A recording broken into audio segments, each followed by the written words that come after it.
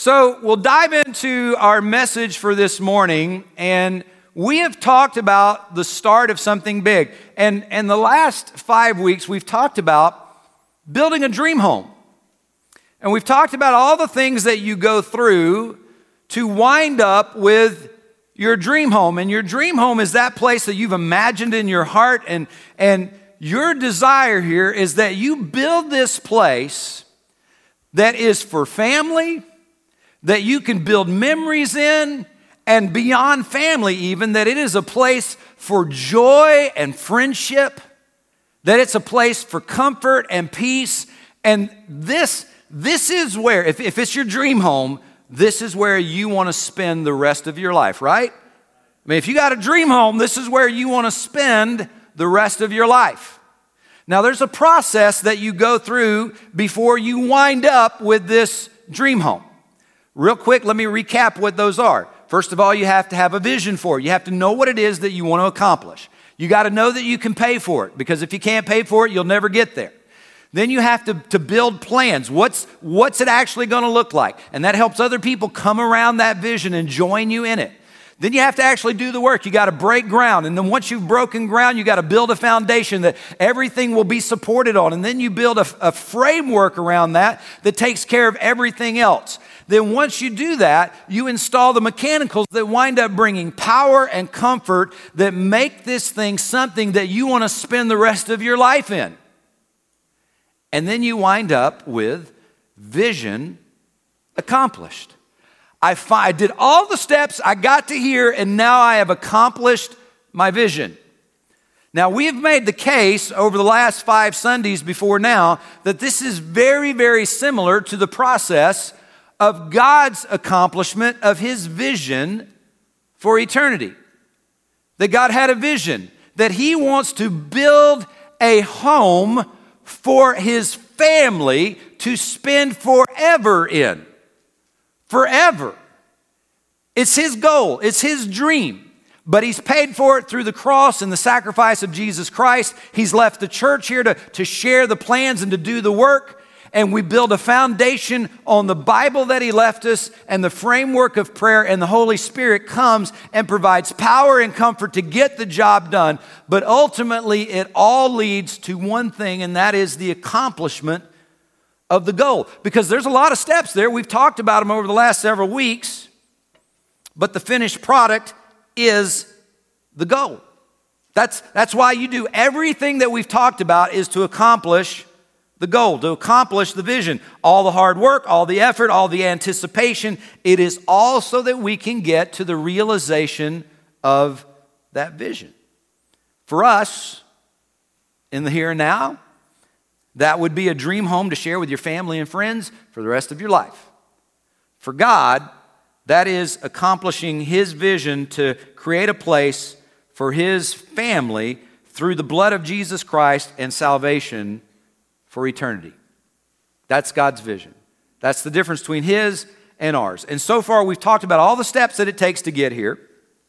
But today, we're going to talk about the end goal itself. We're going to talk about the accomplishment of that vision. Now, let me say this before we dive in. And I'll encourage you to turn to Revelation chapter 21. I got a lot of scripture that I'm going to share with you this morning. Most of it will be on the screen. In fact, all of it will be on the screen. But there's a couple of passages in Revelation that are close to each other, so that'll give you a chance to kind of follow along in your own Bible. But let me start by saying this. Historians have shown us that in virtually every civilization, there's always been a sense that there's something more than this life. That when we die, that this isn't all there is, that we're going to go somewhere else. There is this innate sense in every one of us that this life is not all that there is. And so when you look at history, no matter when in history or where in history, every time there's been a group of people discovered, no matter when or where, there's always some element where they are describing or painting a picture of a world to come. Everybody has it. And fortunately this morning, we have a brief video of two theologians who were discussing what comes after this life. One of the theologians is named Gandalf. The other theologian is named Pippin.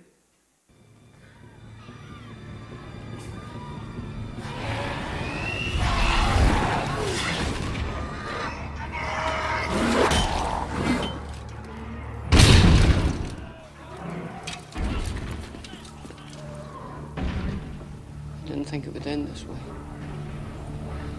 End? No, the journey doesn't end here. Death is just another path. One that we all must take. The grey rain curtain of this world rolls back and all turns to silver glass. And then you see it. What? Gandalf. See what? White shores. And beyond. A far green country. And a swift sunrise.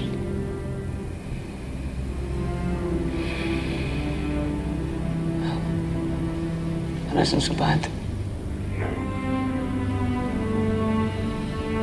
No, it isn't. Man, don't you love that? Don't you love the way that he described it? The gray rain curtain of this world rolls back and all turns to silver glass, and then you see it. And he goes, see what? And then as he describes it, then Pippin says, that's not so bad, is it? And Gandalf says, no, it's not so bad at all. The word that we use when we talk about what comes next is heaven. So let me ask you this morning, as you sit here or if you're watching on Facebook Live, what happens when you hear the word heaven? Do you get excited? Do you think of God? Do you think of people that you have known and loved that have gone on ahead of you? Do you think, well, no big deal? Do you think of angels and wings? Do you think of music and singing? I mean, when you hear the word heaven, heaven by itself, just the word heaven suggests something pretty awesome, pretty wonderful, but what is it really? What is heaven? What is this wonderful thing that we imagine as heaven? Now, I want you to ask yourself, based on what you think of when you think of heaven, ask yourself this question. Do I really want to go there right now? Do I really want to leave this earth behind? Do I really want to leave all my family and friends? Do I really want to leave everything I know? Do I really want to go right now? Now, I think if we're being honest, most of us would answer that, well, yeah, I want to go, but I don't want to go right now. Right? And I think that's because we don't truly understand what God is offering. And so this morning, I want to paint a picture of eternity for you. Now, as I do that, one of two things is going to happen. As I use scriptures to paint a picture of eternity, either you're going to agree with it and it's going to match the impressions that you have of eternity, or they may challenge your ideas of what heaven and eternity are. So I want to ask everyone this morning, as we get ready to talk about this, that you have an open mind about what you hear and what the scriptures reveal to you. And before we go any further, I want to share this, because in our new membership class, we share this thought. And here it is. In essential beliefs, we have unity.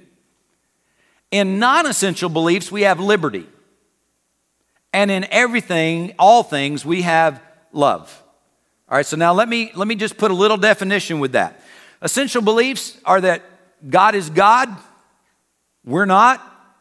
Man is sinful as he needs a Savior. Jesus Christ is that Savior. He lived a perfect life. He died for our sins. The Bible is God's inspired message to us to reveal himself to us and to tell us everything that we need to know about life. almost everything else, we got to carve out space to see things differently. Because we're not going to always agree on every jot and tittle of everything that is in God's Word. So we need to have unity in the essentials, but in everything else, we have to have some space to see things slightly differently. And I would tell you this morning that I think that this teaching probably falls into that category. So if you understand that you may not agree with what you're going to hear this morning, I pray that you will, but take it in the spirit of non-essential beliefs. We have liberty, all right? And in all things that we've got love. So now, with all that understood, I think we would all agree that almost everybody here would say that there's only two things certain in life. What are those two things that are certain in life? Right, that's it. Everybody knows it. Death and taxes. There's only two things certain in life are death and taxes. And guess what? They're two of the least things that we want to talk about. Nobody wants to talk about taxes, and nobody wants to talk about death. But here's the truth. People deal with the reality of death every day all around the world. Now, this number may not shock you. It may blow your mind. I don't know. But every day, there are over 150,000 people who reach the end of their life. Every day of the year. Over 150,000 people go out into eternity. They reach the end of one life, and they begin another one. And so it's one of those things that we don't like to discuss, but it's a reality that we have to. Now, along with that, I think it's important that we address kind of the reality of how most of us perceive heaven. And I'll just speak for me, but most people I've spoken to over the course of time sort of have the same sort of mindset. All right, here it is.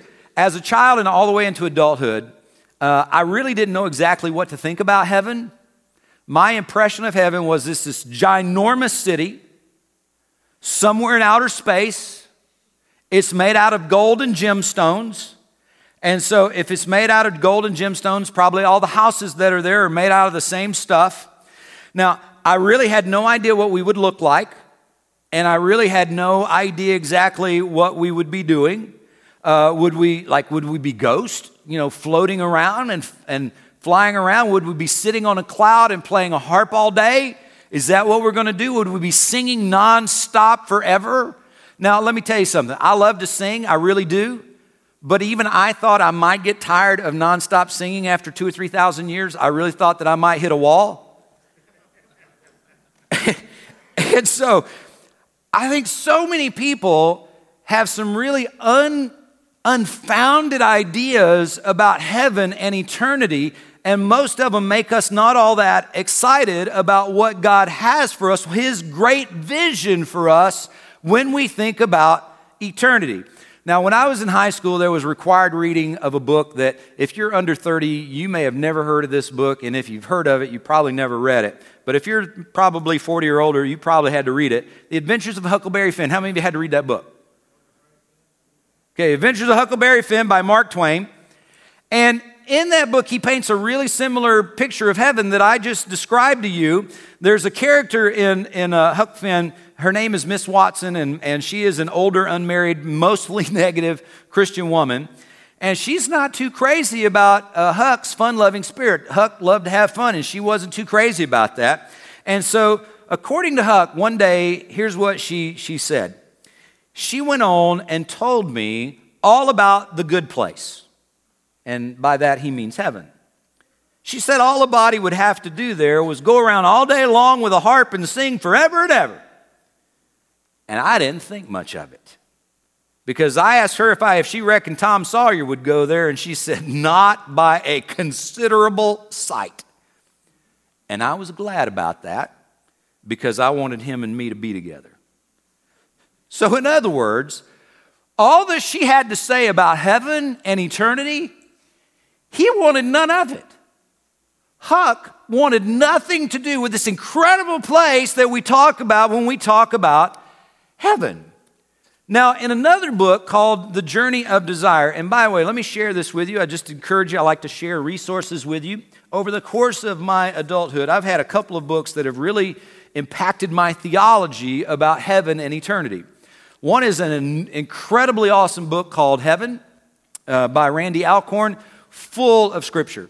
More Scripture than I could ever share with you even in several weeks of Sundays. And before that was another book called The Journey of Desire by John Eldredge. These two, along with a few other books, have really impacted my theology about heaven and eternity. And John Eldredge, in that book, The Journey of Desire, he writes this: nearly every Christian I have spoken with has some idea that eternity is an unending church service. Woohoo, right?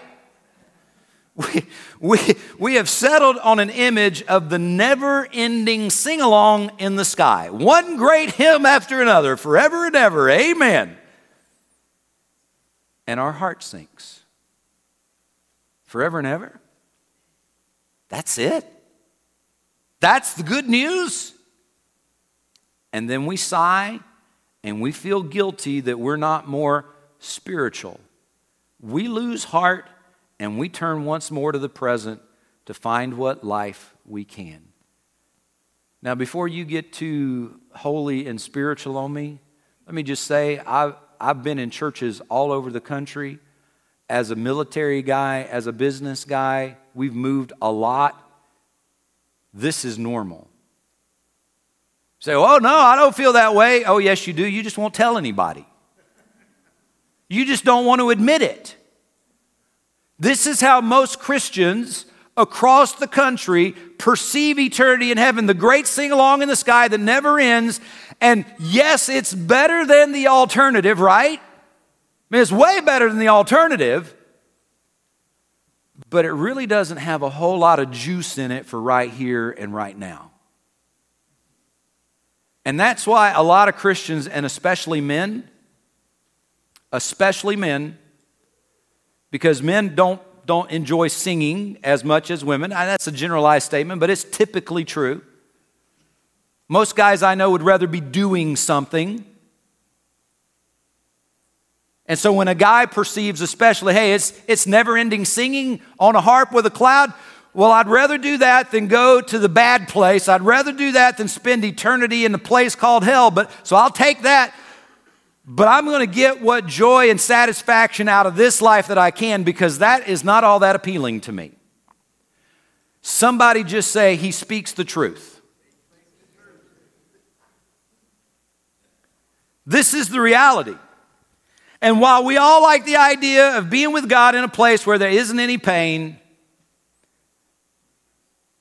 the idea that we think that is actually waiting for us, it really isn't all that appealing to most of us, and that's a problem, because the Apostle Paul tells us something very, very important in his letter to the Colossians, Colossians 3:1. He says, set your heart on things above, where Christ is seated at the right hand of God.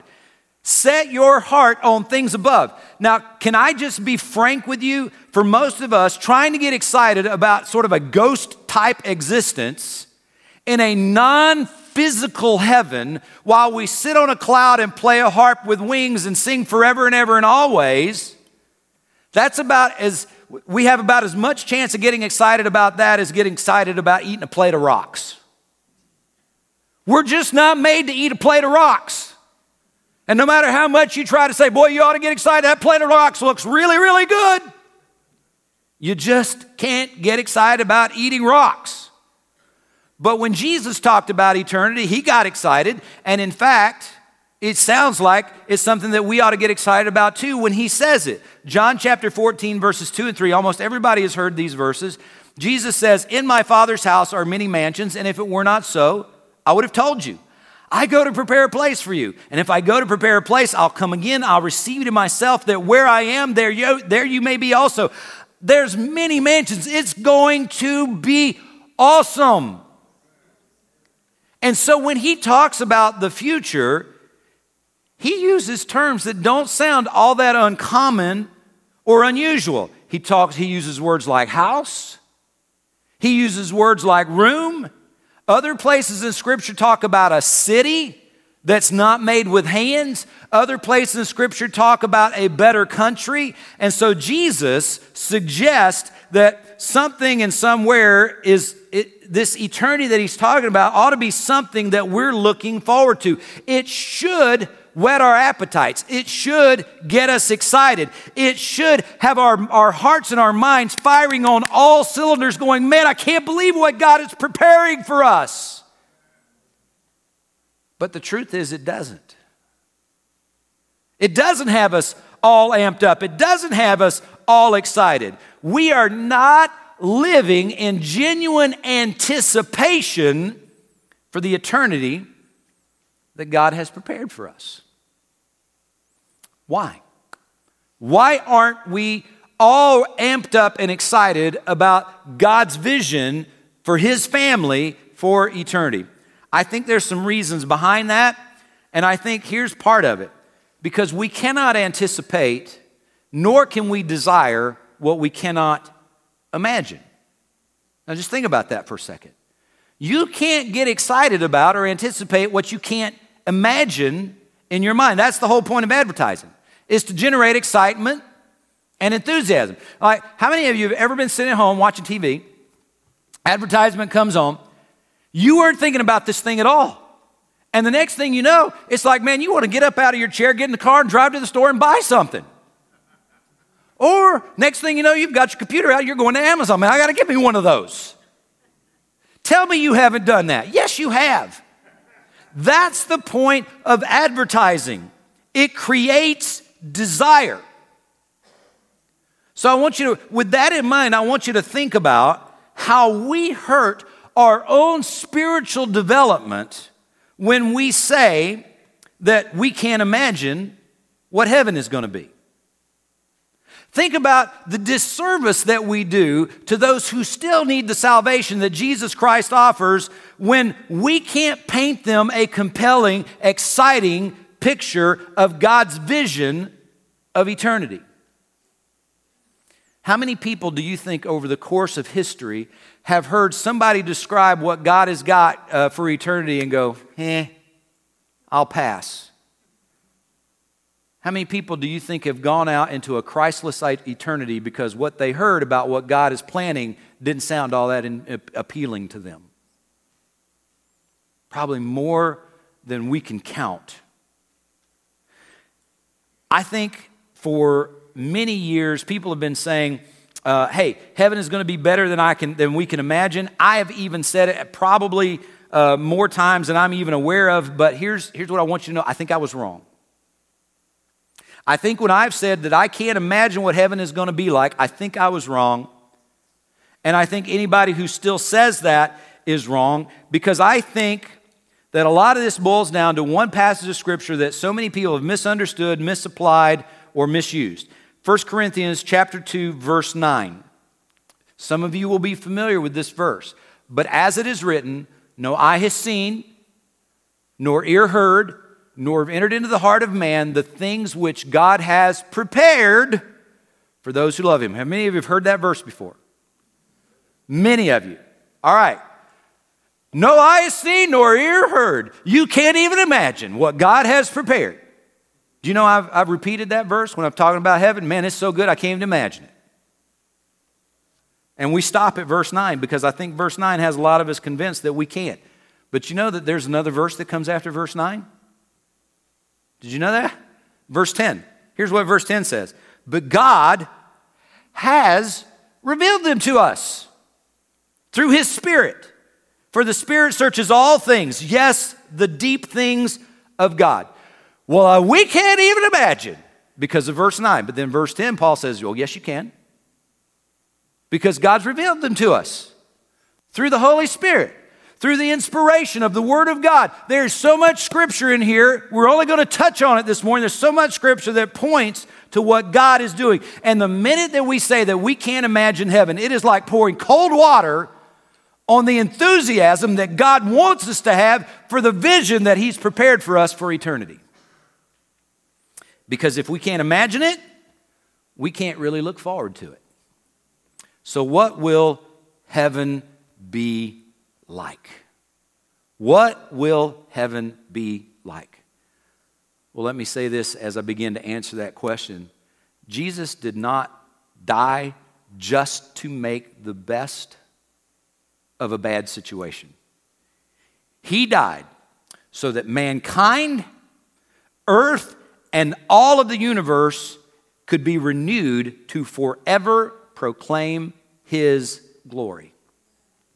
God has never given up on his original creation. Now, I know a lot of people think he has, but when we think that, then we have overlooked an entire vocabulary in the Bible that points to the fact that God hasn't given up. I want you to look at these words: reconcile, redeem, restore, recover, renew, resurrect. Those numbers in parentheses, that's how many times each of those words is used in the course of the Old Testament and New Testament combined. Look how many times these words are used throughout the context of the entire Bible. You think that God is trying to communicate some important information to us when he uses over and over again words like reconcile, redeem, restore, recover, and renew? You think God might be trying to tell us something? Look in Revelation chapter 21, verse 1. Now I saw a new heaven and a new earth. For the first heaven and the first earth had passed away, and there was no more sea. A new heaven, a new earth, for the first heaven and the first earth had passed away.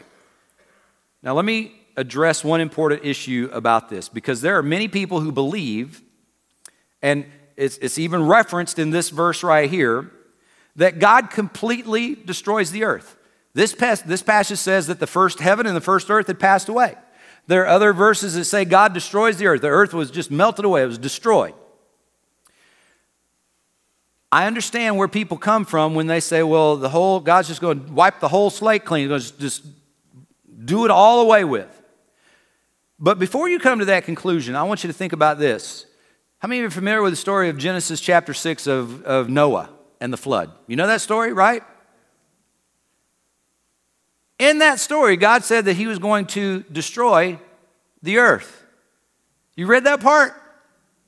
I'm going to destroy the earth. And guess what? He did. But the earth was still here. Because destroy doesn't always have to mean to be completely done away with. So God destroyed the earth during the flood and Noah, but the earth was still here. So destroy by itself does not necessarily mean that it ceases to exist.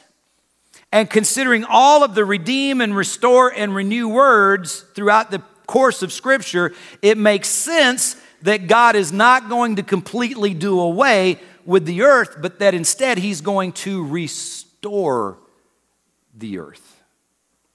Now, the easiest way for me to understand this, and maybe this will help you, is this way. God is not going to lose. God is not going to lose. So the devil is not strong enough to stop God's original plan. What was God's original plan? He made a sinless earth that was perfect, and he filled it with sinless people. That was God's original plan. He came down and he fellowshiped with them. And I'm telling you this morning that the devil is not strong enough to destroy God's plan. 1 John 3:8, I want you to look at this verse because I think this is so cool. He who sins is of the devil, for the devil has sinned from the beginning. For this purpose, the Son of God, that's Jesus, was manifested that he might destroy the works of the devil. What were the works of the devil? To mess up everything that God was doing. That was the works of the devil, was to mess up everything that God was doing. And so Jesus came to pay the price to redeem, reconcile, restore, and renew, and to put back in order everything that the devil tried to mess up. So let's continue looking at Revelation 21. Now look at verses 2 and 3. And I, John, saw the holy city, New Jerusalem, coming down out of heaven from God, prepared as a bride adorned for her husband. And I heard a loud voice from heaven saying, and this is so important, behold, the tabernacle of God is with men, and he, God, will dwell with them, and they shall be his people, and God himself will be with them and be their God. So here's what it's saying. The New Jerusalem, which was in heaven, will come down out of heaven from God. And where does it go? Where does the Bible tell us it go? It goes to the new earth, a redeemed, restored, reclaimed earth. And from that time on, as we read this scripture, from that time on, the dwelling place of God will be with redeemed mankind on earth. In other words, heaven comes to earth. Now, I want you to start thinking, when you think heaven, I want you to start thinking eternity.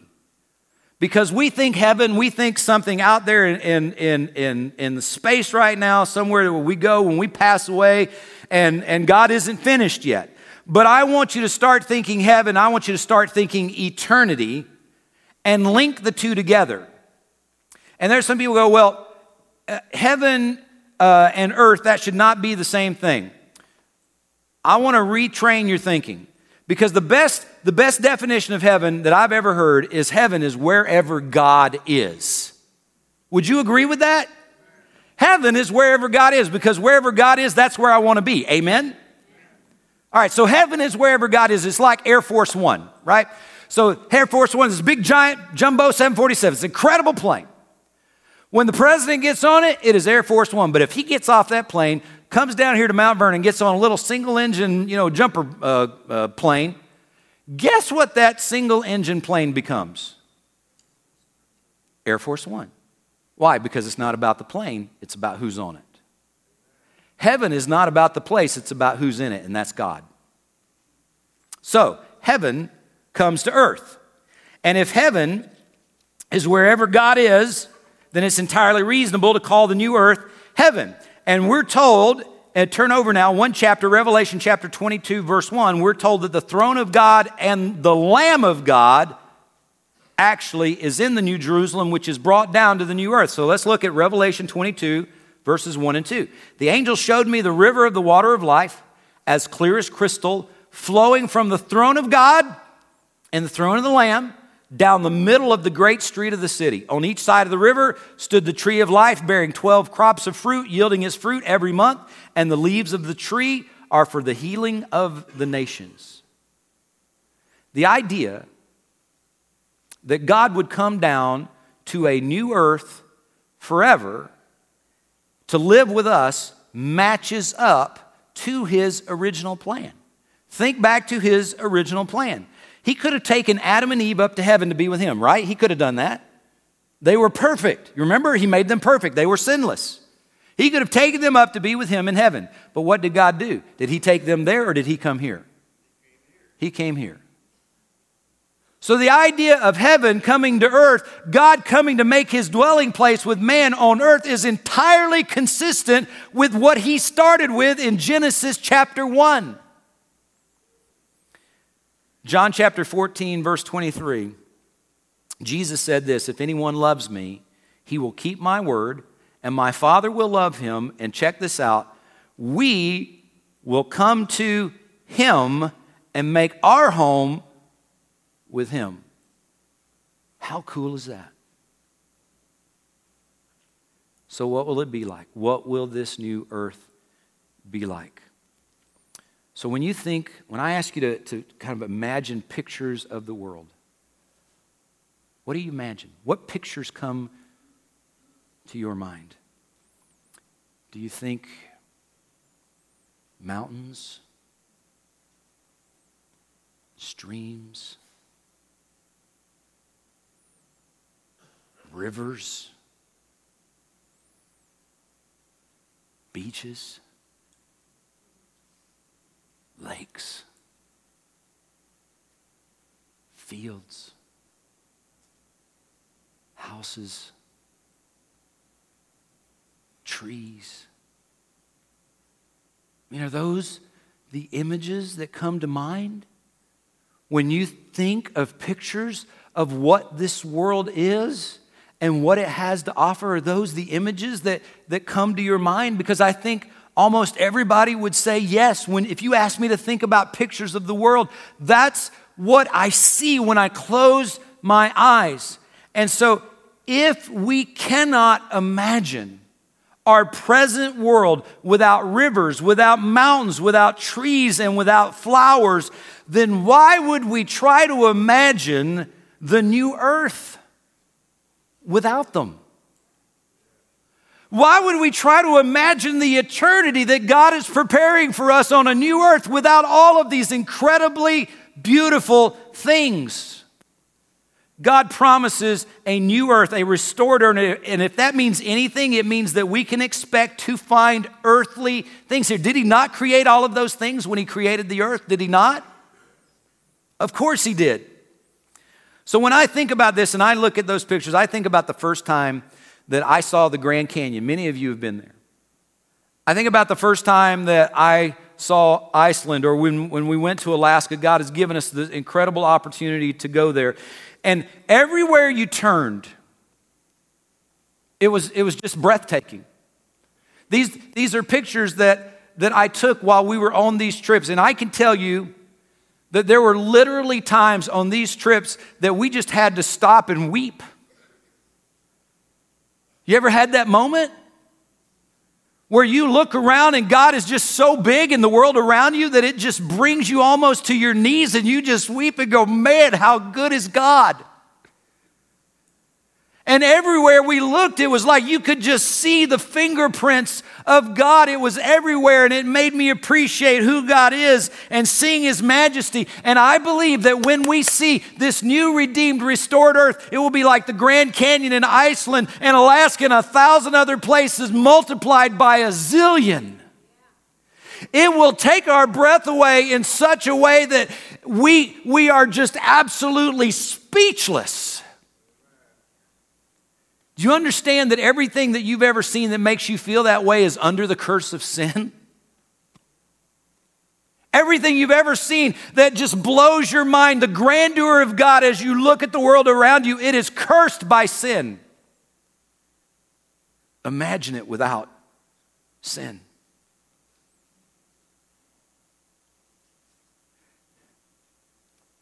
I can't help but get excited about that. So how do you imagine this new earth? How do you imagine the eternity, this vision, this place that God is making for His family? Man, take a walk. Go on a scenic drive. Use the skills that God has given you to paint a picture or take a picture. And imagine it all free of the curse of sin. Imagine it all in its original condition, spotless, without stain, without being marred. The grass green and vibrant. Flowers that are perfect in every detail. And so fragrant, it takes your breath away. Imagine that the people that are around you are always happy, always full of joy. No one is ever sad. No one is ever discouraged. No one is ever angry or depressed.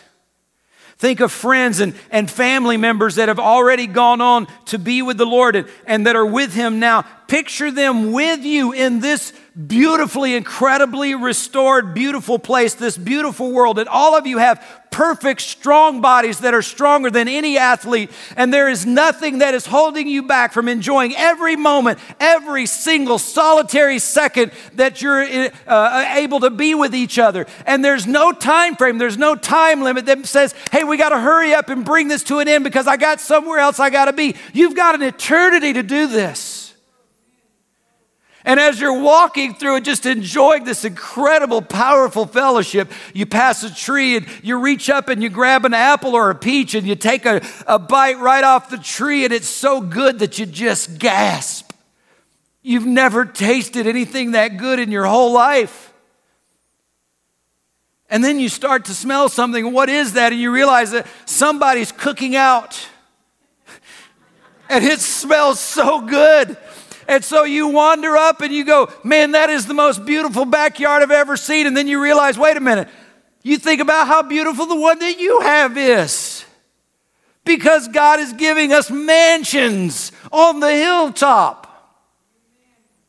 And the people see you there and they say, hey, come on, there's plenty to eat and there's room for everyone.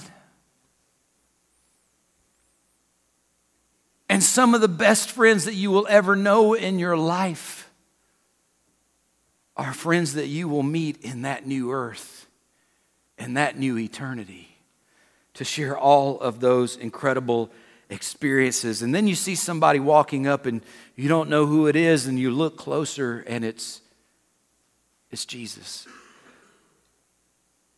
And you're overwhelmed because you see the nail prints in his hands and in his feet. And you walk to him and you just fall on your knees and worship. And in this eternity that he has prepared for us, he reaches down, he pulls you up, and he gives you a great big old bear hug. He says, man, let's go enjoy this together.